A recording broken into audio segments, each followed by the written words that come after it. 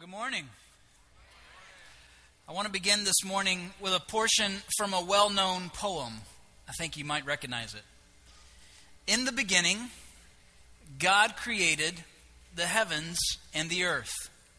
Now the earth was formless and empty. Darkness was over the surface of the deep, and the Spirit of God was hovering over the waters. And God said, "Let there be light." And there was light. God saw the light was good, and He separated the light from the darkness. God called the light day, and the darkness He called night. And there was evening, and there was morning, the first day. The Genesis poem gives us a literal account of how God began His creation process, and He began in a garden. Over and over, the poem has these familiar refrains that maybe you recognize as poetry in English, maybe not, but you see the same things over and over again. And God said, and God saw that it was good, and there was evening and morning, the first day, the second day, the third day. But this is more than just an account of how God created the earth and began in the garden. Rather, the writer and the Holy Spirit of God are trying to teach us something very specific about God from His creation. In verse 2, the poem starts out with the words formless and empty. Now, it's hard for us to wrap our minds around what may have been or not have been as God was creating the earth. But these words, formless and empty, are communicating something to us, because they would be also translated great confusion. And so the writer is letting us know that God is stepping into a place of great disorder, of great confusion, and God creates order from the chaos.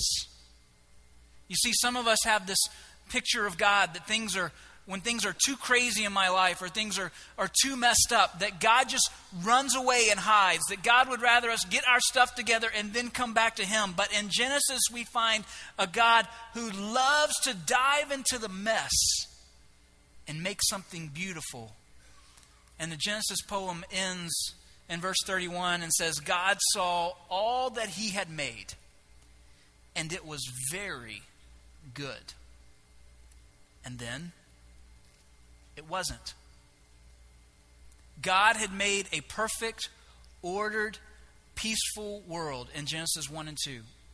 Man and God living together in perfect harmony. And then in Genesis 3, there's a serpent whose chief goal is to disrupt all of that.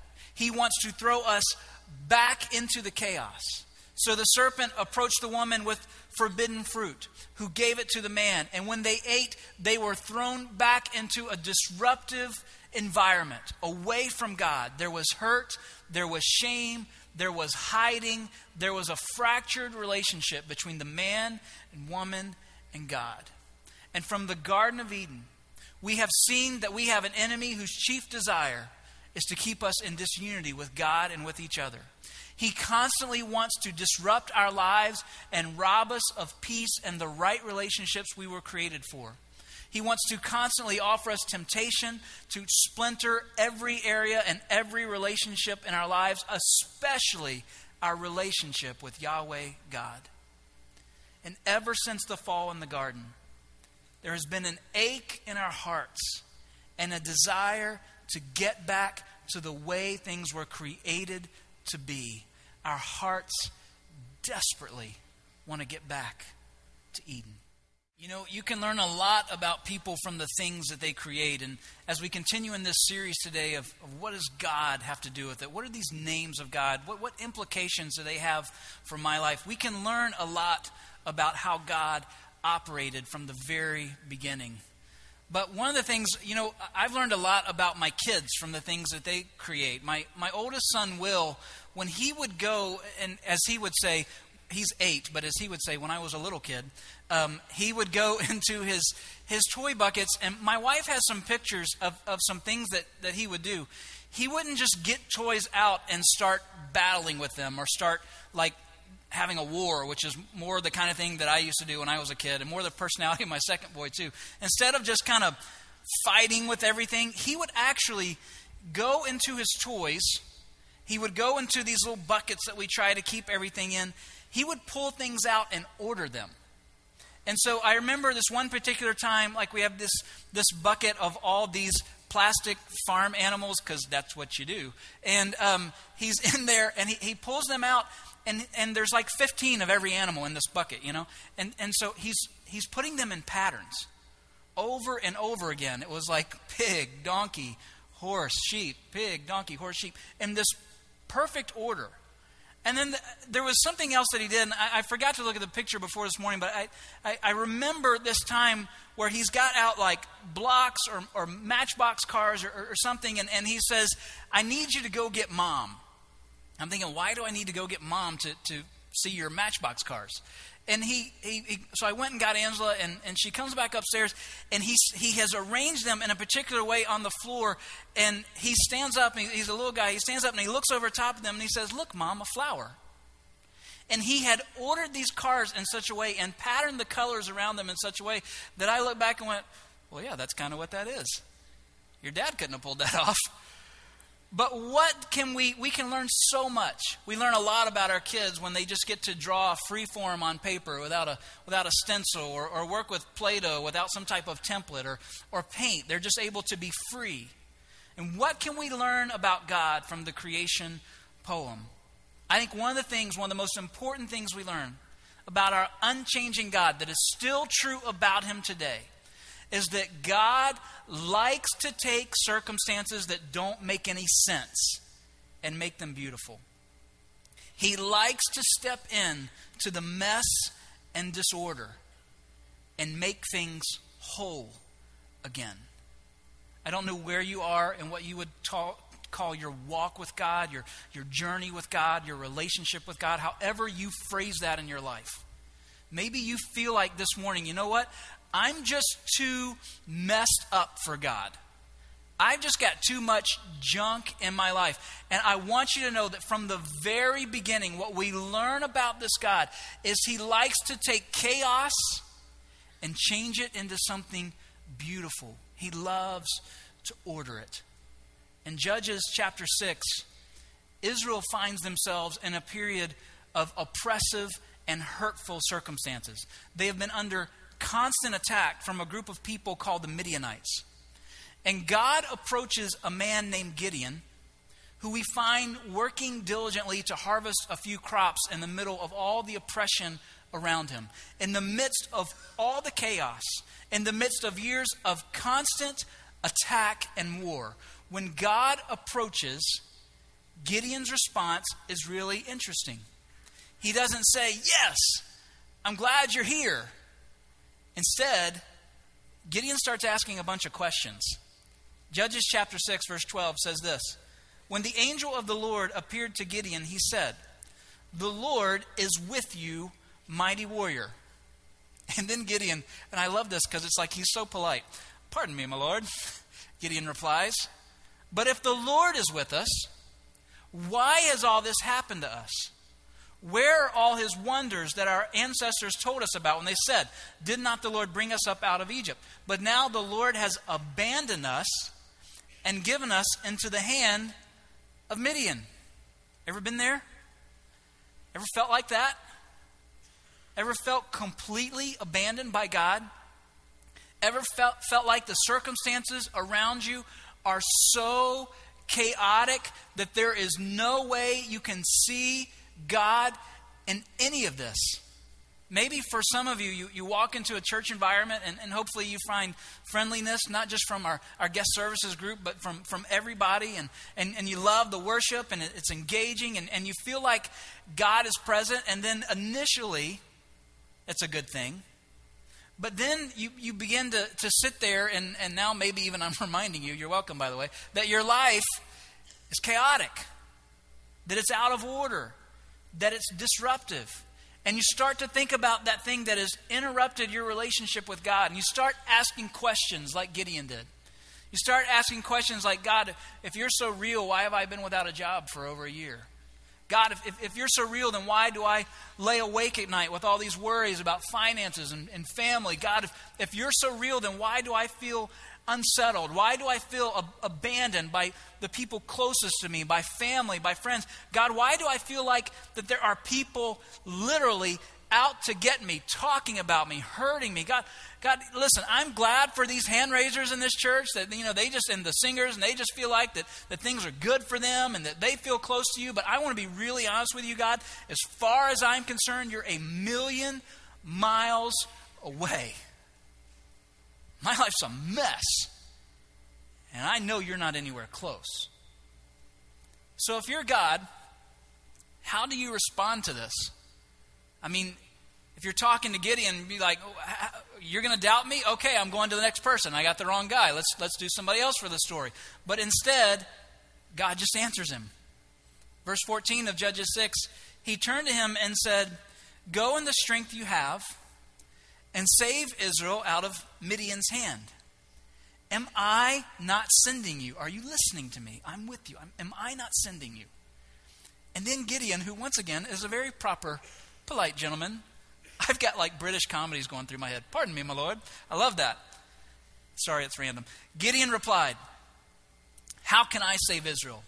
My clan is the weakest in Manasseh. I am the least in my family.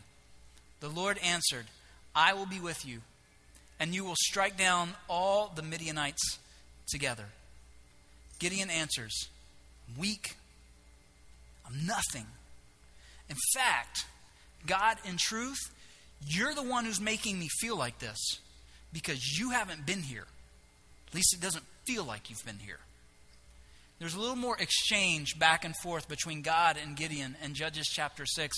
And Gideon, who is referred to whatever he's talking to as Lord, as if there's a lot of respect here, or he knows the person that he's talking to, the being that he's talking to, represents God. But he still asks for a sign. And the Lord that's talking to Gideon asks him to prepare a meal. And so Gideon goes, he does what you do. He goes, he starts making some bread, he gets some meat, and he puts them out on a rock, like a table, like whoever he is there conversing with, they're about to share in a meal together. And as they're beginning to share in this meal, fire comes down and consumes the bread and the meat. And all of a sudden, Gideon realizes who he's been dealing with. And verse 22 of Judges 6 says this, when Gideon realized that it was the angel of the Lord, he exclaimed, Ah, sovereign Lord, I have seen the angel of the Lord face to face. And listen to God's response. But the Lord said to him, peace. Do not be afraid. You are not going to die. The next blast of fire from the sky is not for you. That's a good thing. Gideon built an altar to the Lord there, and he called it Jehovah Shalom, which means the Lord is peace. Jehovah Shalom.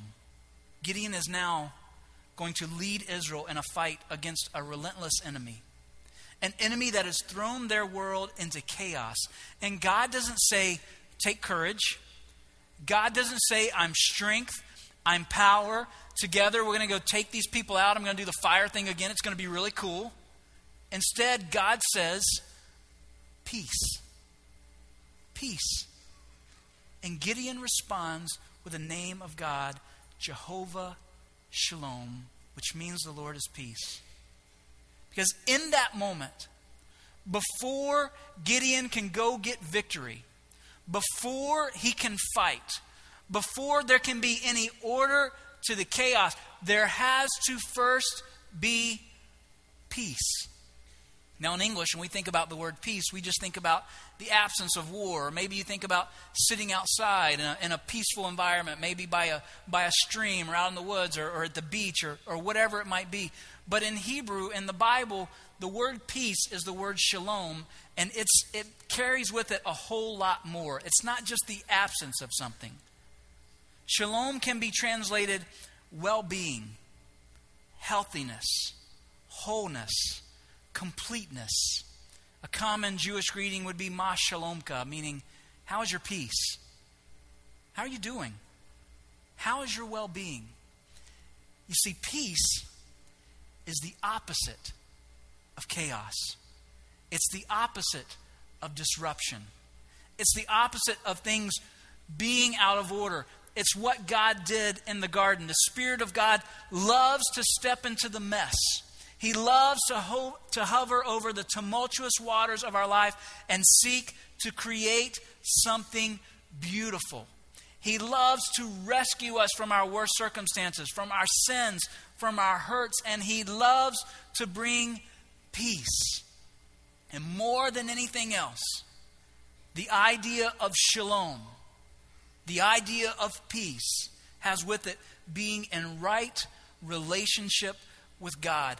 And before you can accomplish anything else, before you can settle the hurts in your life, before you can settle those things that are plaguing you, that are creating chaos, the things that you are dealing with every day, maybe the thing that you're thinking about right now in this moment, before you can attack, you have to have peace with God. You have to know the peace of God. Jehovah Shalom has been a starting point since the Garden of Eden. It's interesting how God got Gideon to this place. He asked him to prepare a meal.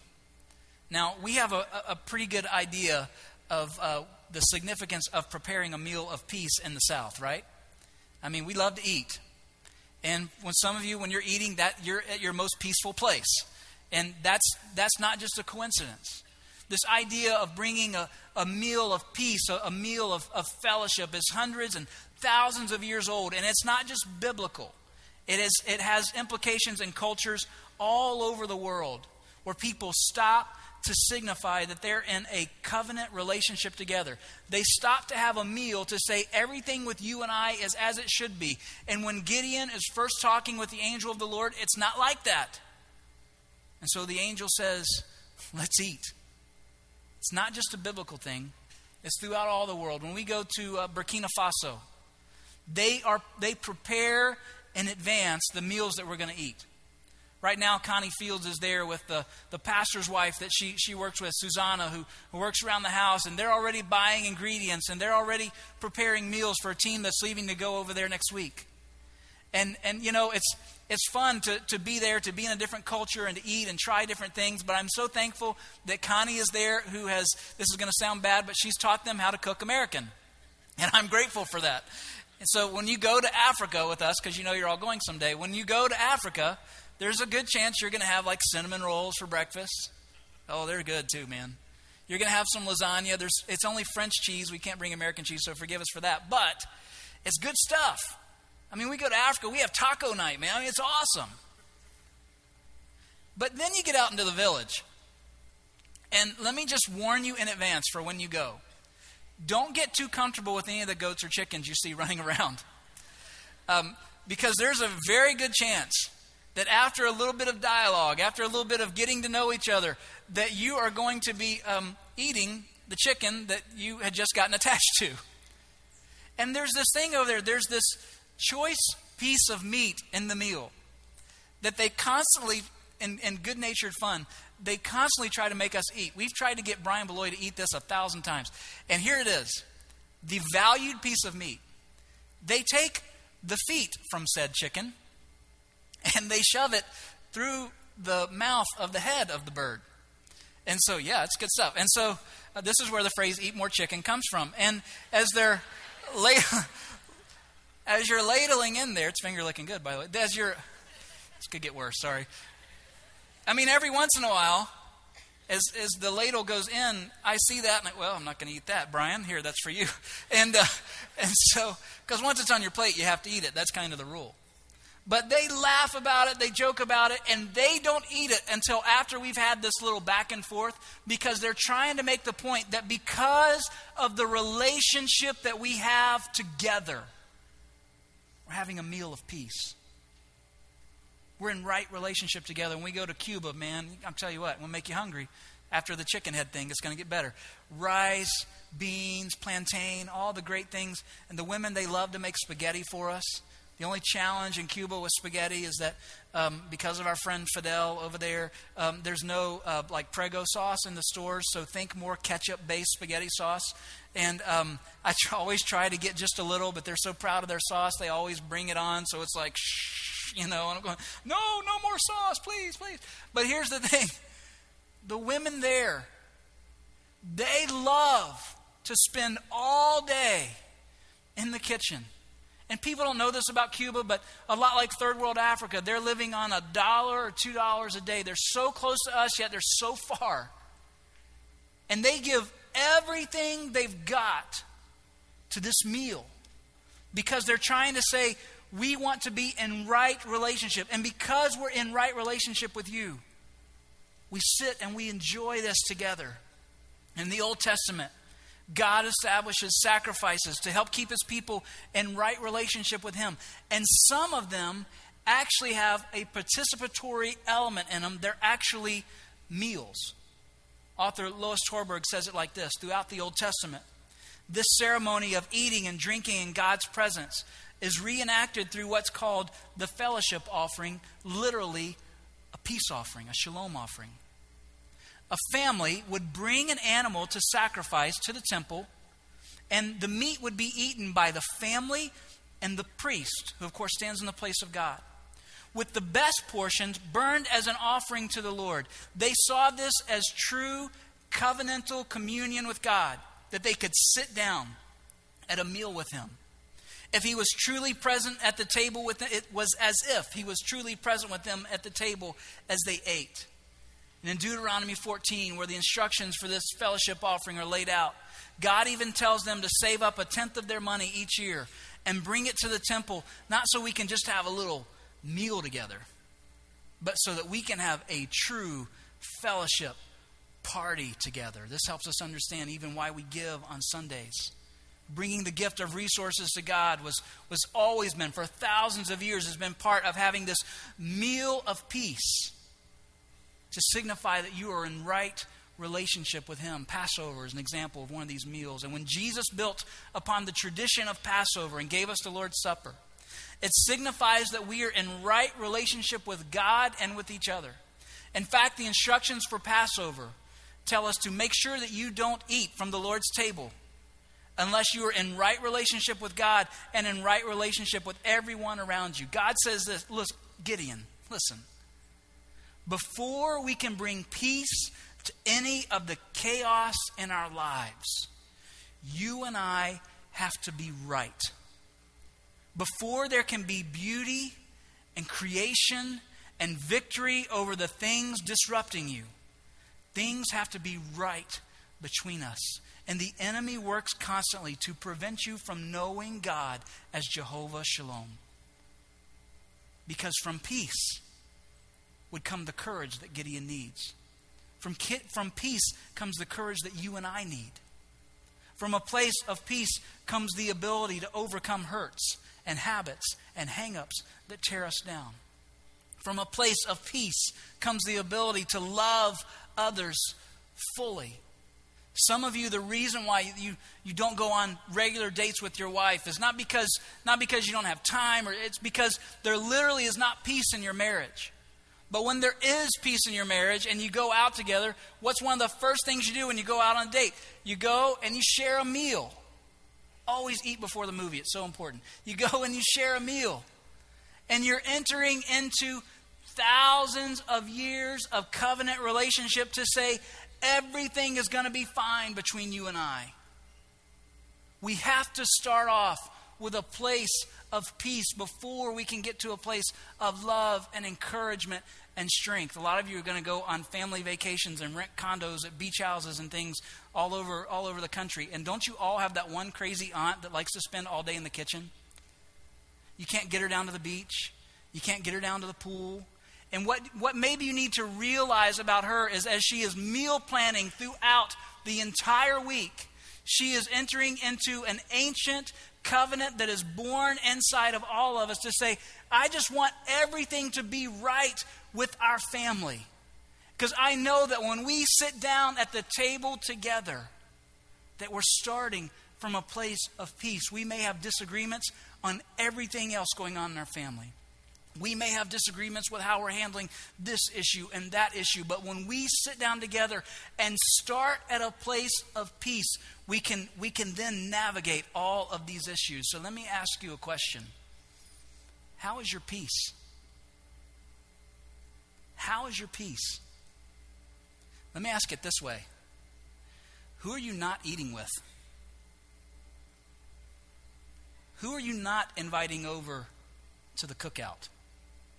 Because you cannot have peace with God if you don't have peace with others. If we as Christ followers are supposed to introduce people to God so that they might have salvation and peace in their lives and be in right relationship with Him, we have to have peace. We have to know God as Jehovah Shalom. And since the garden, the enemy has constantly worked to create chaos in our lives. He's constantly worked to take things away from us that were formerly beautiful parts of our lives, formerly beautiful relationships, and create disunity.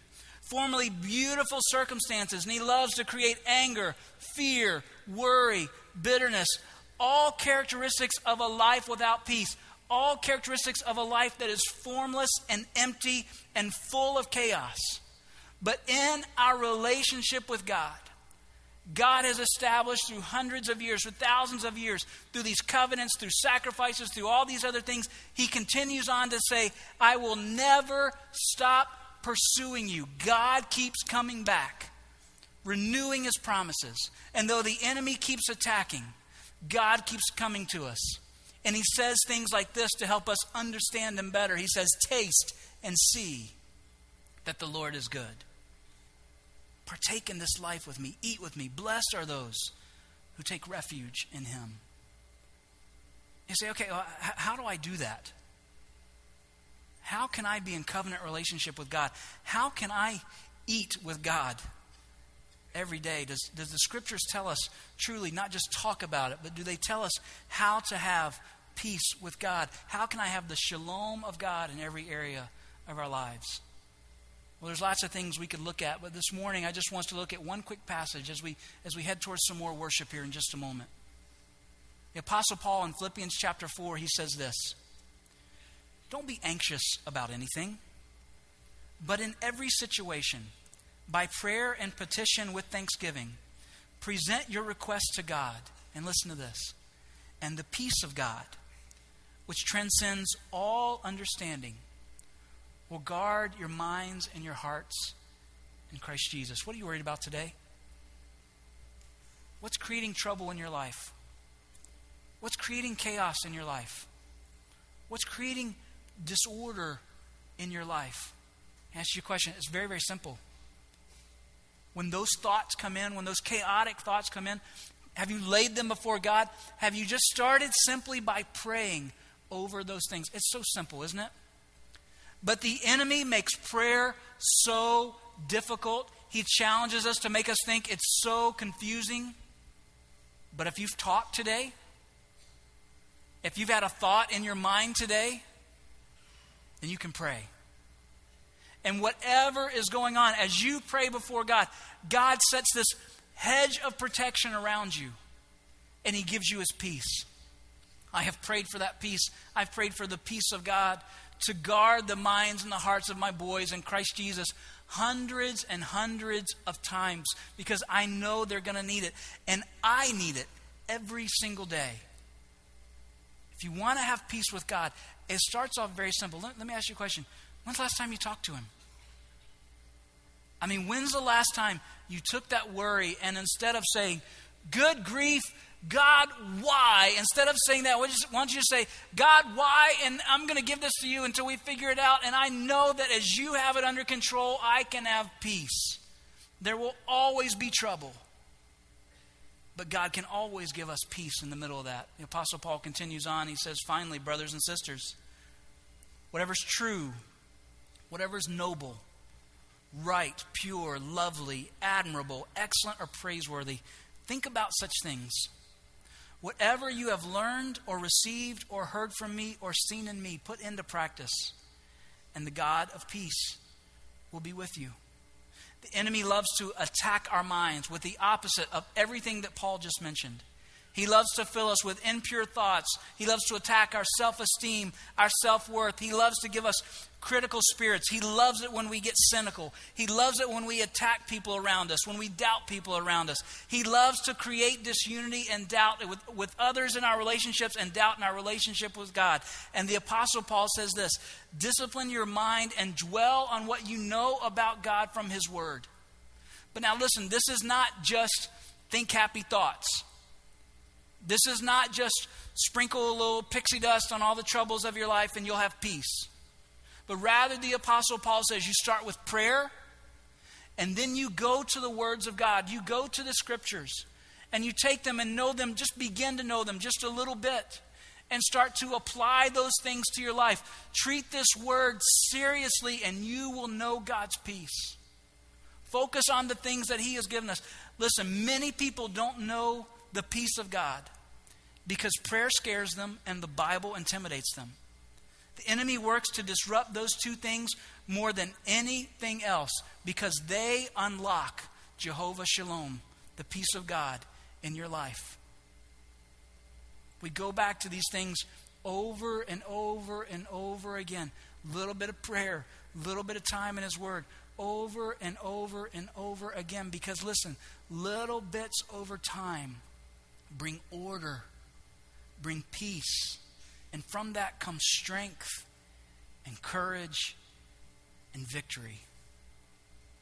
Today, in the midst of chaos, in the midst of worry, panic, disruption, broken dreams, fractured relationships, God wants you to know Him as Jehovah Shalom. He's not going to run from your problems, and He doesn't want you to hide them from Him or to attempt to. But He wants you to engage Him in prayer. And He will answer you back sometimes through that still small voice, or He will answer you back through the power of His Word. One last verse in closing from Isaiah chapter 48. It says this. This is what the Lord says, the Redeemer, the Holy One of Israel. I am the Lord your God, who teaches you what is best for you, who directs you in the way you should go. If you pay attention to my commands, your peace would be like a river, your well-being like the waves of the sea. This passage, he's challenging Israel at a time where they got away from Him. He says, if you would only have listened to me, peace would be like a river. And today, God calls out. And He gives us this picture in our minds of this water that can flow over every area of our lives, because that's what shalom is. It's wholeness, it's healthiness, it's order in every single area. Your whole being. For that we use the word soul. And so today, for you to truly know what it is to have wellness and wholeness in your soul, I would challenge you to begin at the beginning, all the way back to the garden, to a God who is bringing order from chaos, and know Him as Jehovah Shalom, the Lord is peace. Let's pray together. Some of you today, you don't know the peace of God because you don't have peace with God.